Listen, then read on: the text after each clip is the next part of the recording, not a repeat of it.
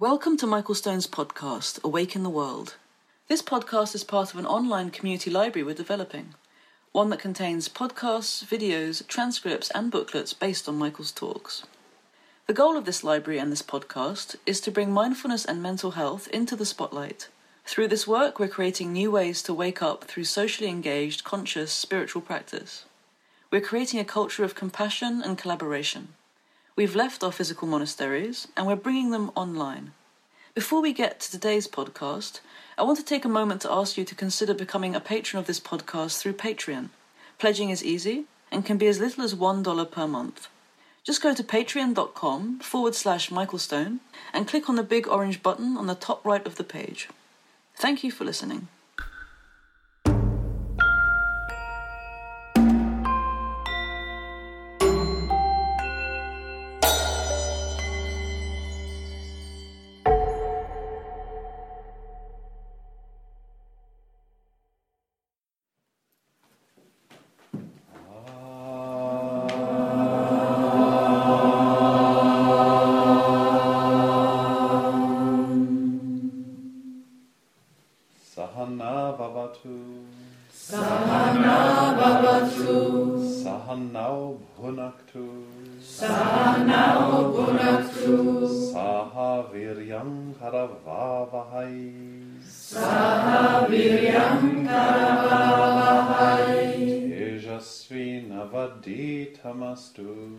Tejasvi navaditamastu ma vidvishavahai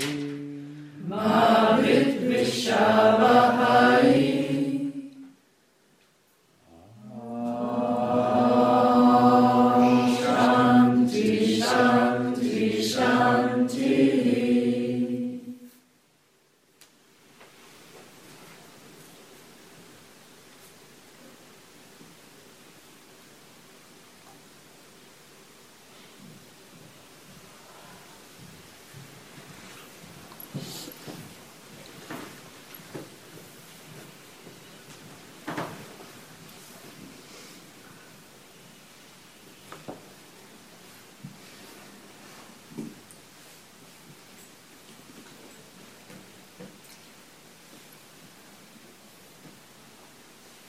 Another beautiful day, Copenhagen.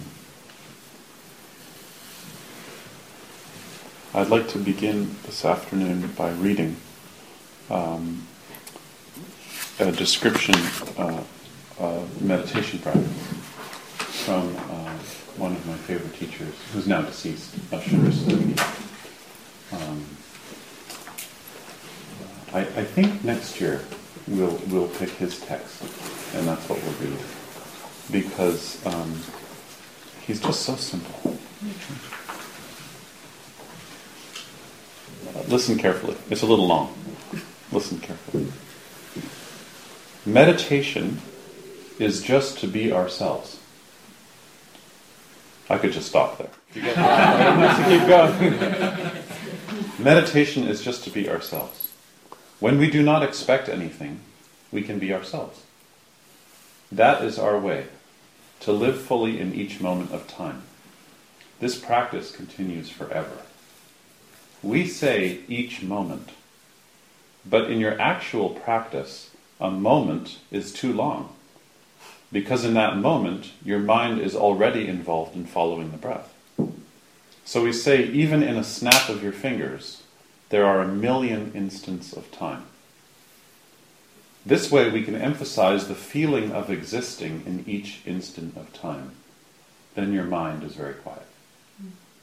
So for a period of time each day, try to sit in meditation without moving, without expecting anything, as if you were in your last moment. Moment after moment you feel your last instant. In each inhalation and each exhalation there are countless instants of time. Your intention is to live in each instant. First practice smoothly exhaling, then inhaling. Calmness of mind is beyond the end of your exhalation. If you exhale smoothly, without even trying to exhale, you are entering a complete, perfect calmness of your mind. You start to exhale, and you extend that fresh feeling into nothing. So moment to moment, without trying to do anything, just continue meditation. Complete meditation may be difficult because of the pain in your legs when you are sitting cross-legged. You know who you are. But even though you have pain in your legs, you can do it. Even though your practice is not good enough, you can do it. Your breathing will gradually vanish. You will gradually vanish. Inhaling without effort, you naturally come back to yourself with some color or form. Exhaling, you gradually fade, empty, white paper. This is meditation. The important point is your exhalation. Instead of trying to feel yourself as you inhale, just fade away when you exhale. When you practice this in your last moment, you will have nothing to be afraid of. Can you read that one again? When you practice this in your last moment, you will have nothing to be afraid of. When you are actually aiming at emptiness, you become one with everything after you completely exhale with this feeling. If you're still alive, naturally you will inhale again. Oh, I'm still alive. Fortunately or unfortunately. Then you start to exhale again. Maybe you don't know what kind of feeling it is, but some of you know it. By some chance, you must have felt this kind of feeling.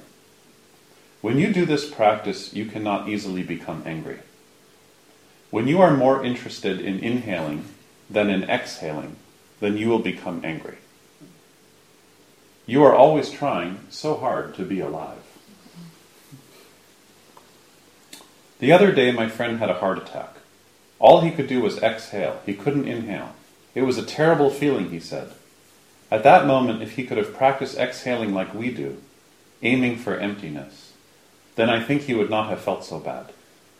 The great joy for us is exhaling rather than inhaling. When my friend kept trying to inhale, he thought he couldn't inhale anymore.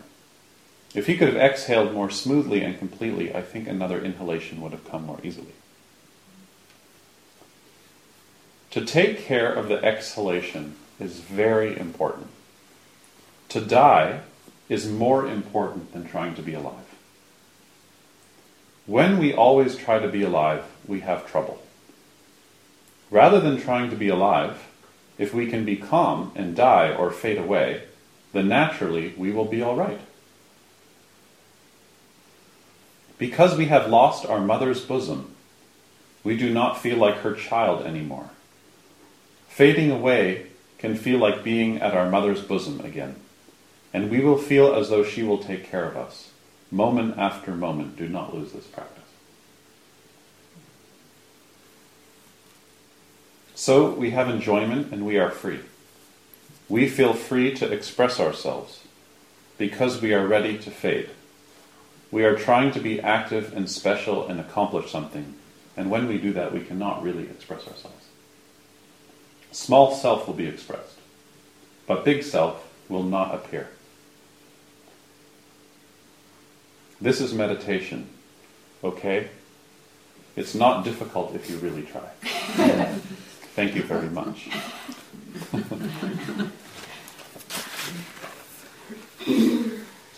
What was his name again? Shunryu Suzuki. Yeah.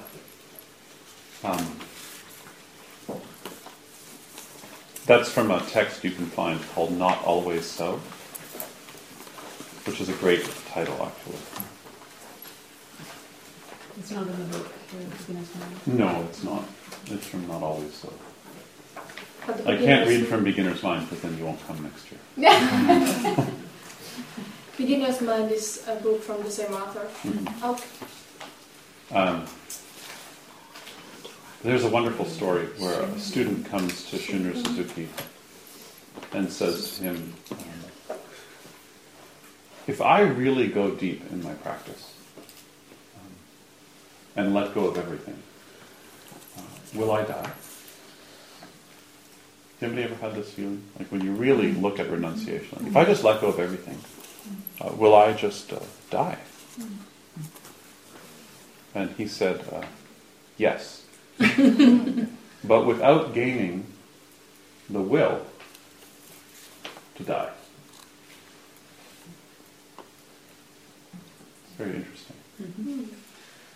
So, yes, to allow yourself to die, but without then gaining the desire to die.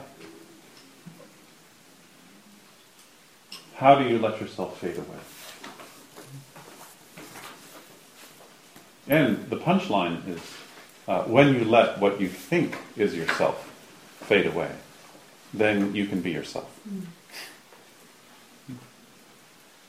So I always think that the goal of practice, when you speak in public, is compassion. But when you're in community and you really look empirically, like as a researcher, what happens when people practice for a long time is they become eccentric.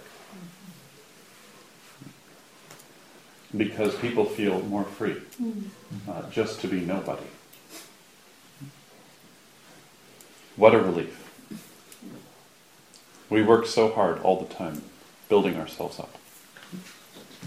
You feel all the time like, I'm Michael, I'm Bodil, I'm Roman, I'm Heidi. So, one of the most difficult parts of sitting meditation is that when you sit still, it feels like everything that's happening is happening to me. Okay? And that's why if you just start doing mindfulness meditation, if you continue the practice for a while and you don't have really good teaching, then mindfulness can make you hyper self-conscious. Because what happens is you sit and everything that's happening is personal. You understand? Like, and we probably know practitioners like this, even though none of us do this. That as you practice, it feels like all this is happening to me. And those tend to be the people that have a very hard time on retreats. My job on retreat is for students to have a hard time the first few days, until they feel like they're going to go out of their mind. And then, usually, something switches and they realize, I have to work with my mind. Or maybe they start to see that all of their thinking is just to prop up an identity. I don't like that person, I like that person, I don't like that person. Teachers in meditation have a little joke called the Vipassana lover, which is that whenever people go on a retreat, they always fall in love with somebody who they can't talk to. So there's someone sitting in front of you, and because there's nothing else to pay attention to, you start choosing someone who is your new lover. And there's also something called a Vipassana enemy, which is just the way somebody coughs, or the way someone walks in a room. And so you always choose someone who you love and someone who you hate. And the best part is that if you really go on a long retreat, by the end of the retreat, the person you love, you start to hate. And the person that you hated, you see as you. And then you love him. And all this is a projection of a dilemma happening in your own mind, which is that the ego is constantly trying to decide what it likes and what it doesn't like. And it has nothing to do with the world out there. It's only to keep creating a sense of self. So if the goal of practice is eccentricity, too much dream cake, then being yourself is by definition compassion. Because when you're free to be yourself, what you contribute to the world is your treasures.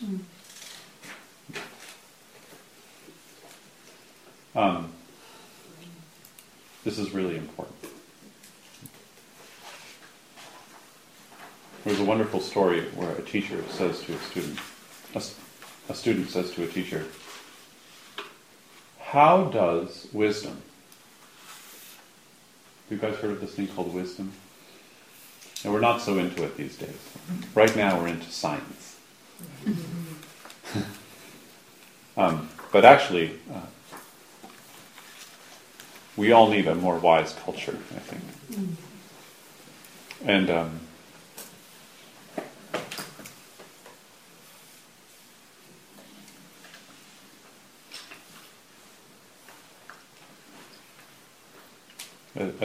student says to a teacher, how does wisdom function? Like, how does that work in your life? And the teacher says, an oyster swallows the moon.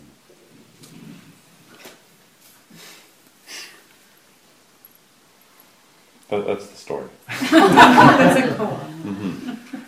And you might think, oh, this is another one of those impenetrable Zen stories. Exactly. It is. But you have to know the reference. So in China, there was a folk tale that was common, which is that the way pearls are created is that at nighttime, the oysters swim up to the surface of the ocean when there's a full moon, and they open up, and they swallow the moonlight. And this is how they create pearls. And I've always loved this image. Because when you think about it, we're like the oyster shell in the dark, hard. Does anybody notice this when they sit? Even if you have a good sitting practice, sometimes just the first 5 minutes of sitting, you're so hard. And I don't mean anatomically, but just we're in a narrow view of ourselves. But sometimes we swim up. So how do we make our body, how do we take this posture all the time? Feeling our hardness, and then being able to open up and to swallow the moon, which when it's full is perfect.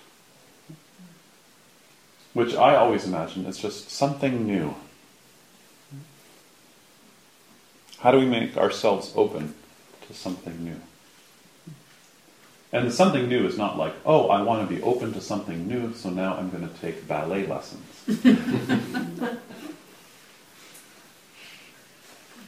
But I mean, just like Shinra Suzuki said, in each and every moment, how to be open to the freshness of that moment. Just like the oyster, opening up for the moonlight. And that is the place that renunciation and relationship combine. That we're intimately connected to the moment, but we're not holding on to it.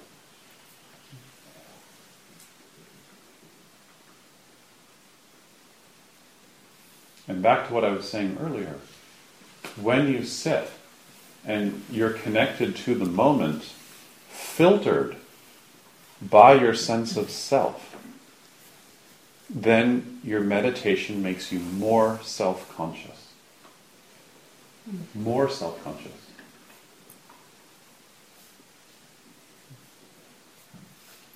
Two people that can be very hard to be around. One are people who are studying psychology. But when you hang out with them, they're such good listeners that it's really annoying. They tilt their head, and then they start giving you advice about your family. So it's good to wait a couple years after they graduate before you spend any one-on-one time with them. The other people who can be very difficult to hang around with are people who come off their first meditation retreat.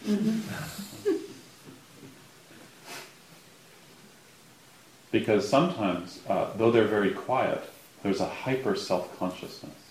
I have to pick up the bowl.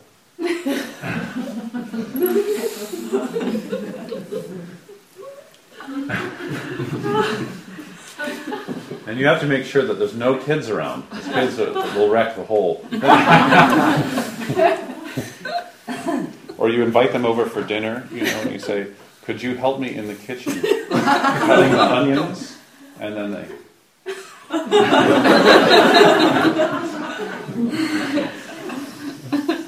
And it's not being yourself. Because the problem is the way we're constantly reflecting what's happening through this whole prism of the me maker. Mm-hmm. And when that's happening, it shuts down relationship. Because that's not renunciation. So it's also important to understand that this is not your fault, that you don't do this. This is not only biological, it's also cultural. So like when I go around during the day, people say, "Hi, Michael." They don't say, "Hi, Bodil." Well, sometimes we get mistaken. More when I had a beard.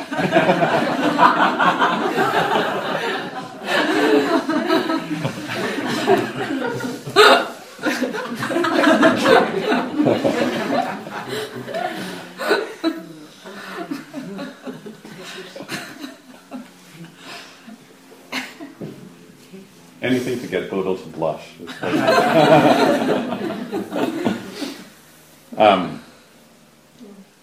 So because people are always saying, "Oh, hi, Michael," or my son says, "Hi, Michael," or you heard the new one saying, "Dada." It's his only word, "Dada." We're going to try and keep it like that.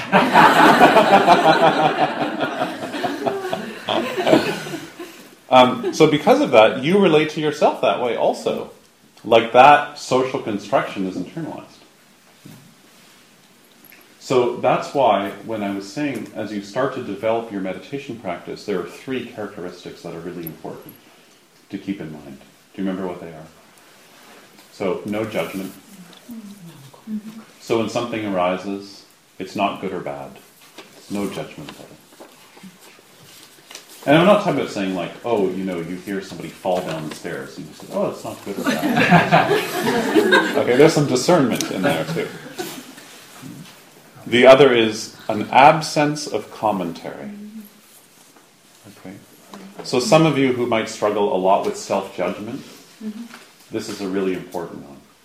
So when you're sitting, if you start to see a commentary starting, you just notice the commentary, staying with the body, feeling the breath, and seeing the commentary as a commentary. What tends to happen is we start to have a commentary about the commentary. Right? So it's like, oh, self-judgment. God, why do I always do that? Right? And this is also very common with anxiety. When people feel anxiety, one of the reasons why anxiety is so hard to work with is because when you feel anxiety, usually you self-diagnose it, and then you become anxious about the anxiety, which you don't want to feel. Right? So there's a double commentary plus aversion to what you're experiencing.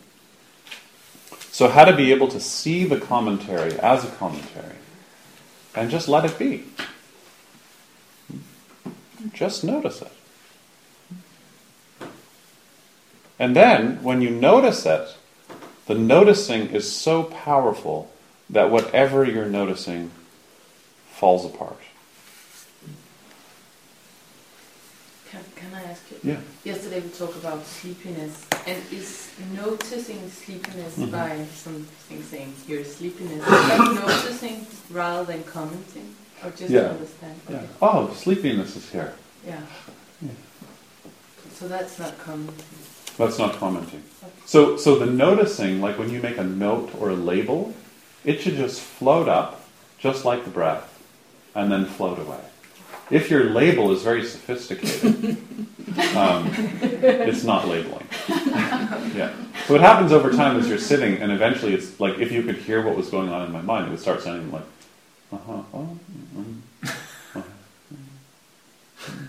back, It's not so many sentences. Just the same way if you were like a piano player. You're playing piano, and every once in a while it says, oh, a little more with the right hand. Oh, sit up. So you're in the music, but every once in a while it's like, oh, yeah, just a little more with the elbow. A little closer to the exhale. As opposed to, whatever happened this morning. Yeah. But there's a big difference between doing that in meditation practice and how to do that in not in meditation practice. find really hard to bridge the gap, or bridge those two. Yeah. So one yoga technique for bridging those two is called Shambhavi Mudra. Oh, do you notice the word sham again? Like shamatha? Sham, let's say it together. Sham, bhava, mudra. Yeah. So, sham is to calm, settle down. Some of you might know that this is the root where we get the word shanti, which actually comes as a predecessor. It shows up as a nickname for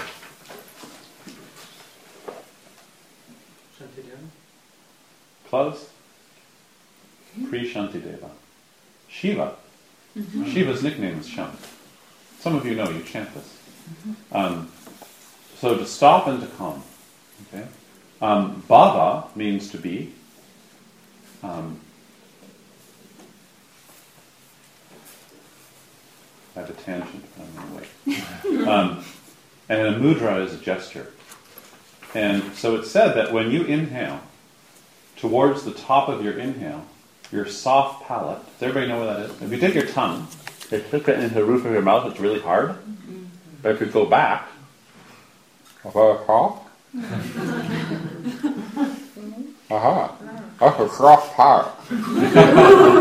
Okay, so if you take your chin and you just lift it a little bit, you'll notice that when your chin lifts a little bit and you inhale, it's very easy for the soft palate to lift.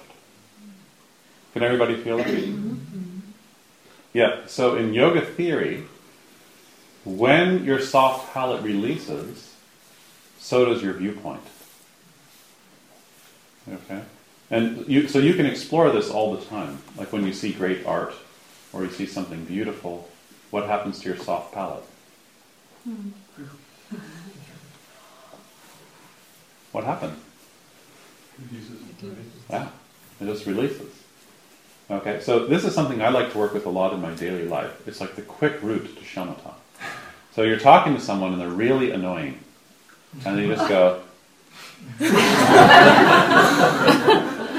and then right away you get beginner's mind.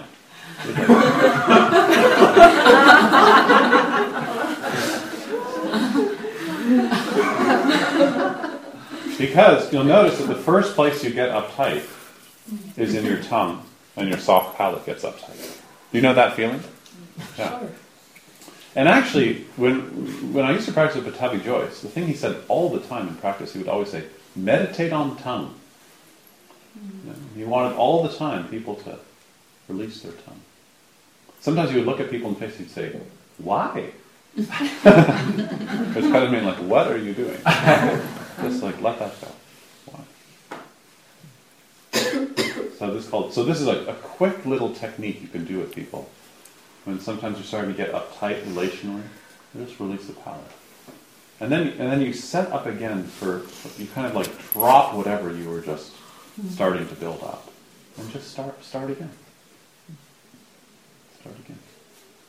Fresh. So this is what we're saying, that in meditation practice we're starting to see that each moment, that in Sanskrit it's called kshana, is that each moment is just one moment in time. And that doesn't even exist too. We just made that up. But so inside that are lots of other moments of time. The point is that every moment you have a fresh chance. Even though behind the scenes is the pressure of your biology and your psychology and your parents. And then behind them are their parents. And behind them are those, right? So even though there's all this pressure, that doesn't have to be the motivating force that determines your action, your choice. And this is especially hard when the culture in which you're making the choice, the place where you work, right? The place where you live, your society, are not in line with your values. So that's why the meditation practice is so important, to stay connected to your values. I did some research a few years ago. There's a talk on this on my website. somewhere, about burnout.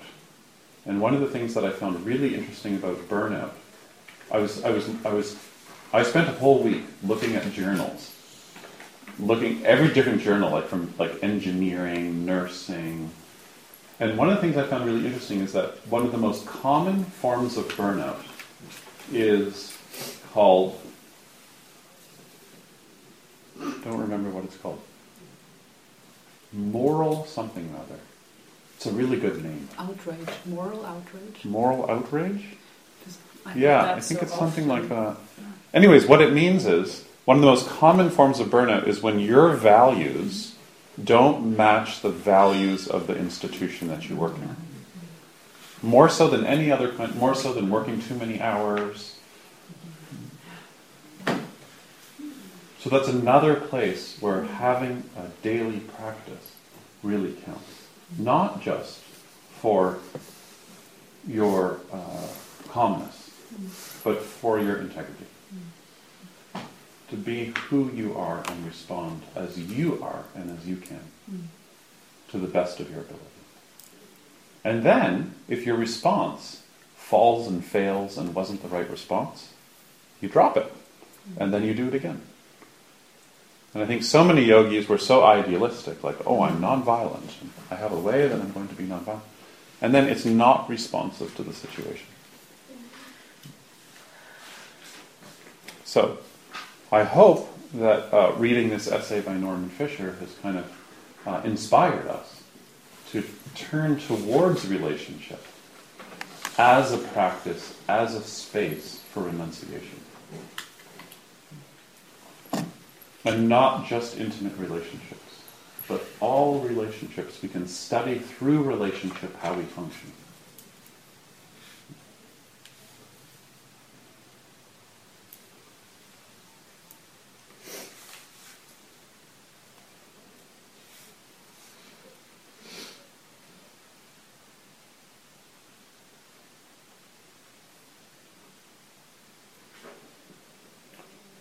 So, that's all I have to say.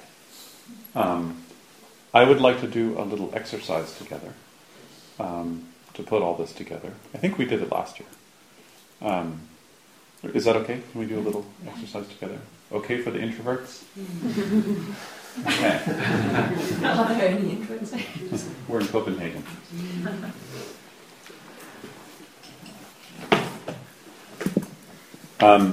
So what I'd like to do is we're going to sit in couples, face to face, and I want your knees to be 1 centimeter away from each other.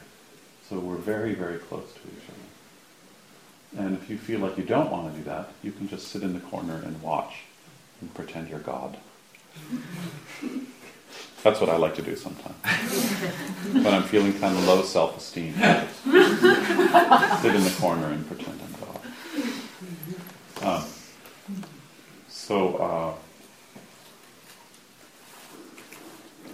We're going to sit face to face, and then I'm going to guide you through Shavasana. But sitting up, face to face together. And you'll just listen to the instructions and meditate on it. Okay? Mm-hmm. Does that sound all right? Okay. So, choose somebody. And it doesn't have to be particular, because this is where we're like, okay, I've got to choose the person. Just choose anybody. And we'll sit face to face. And if one person's left out, I didn't count the numbers, then they get to watch, which is just as interesting. Okay, and we don't have to record this, I don't think. We'll just let people have their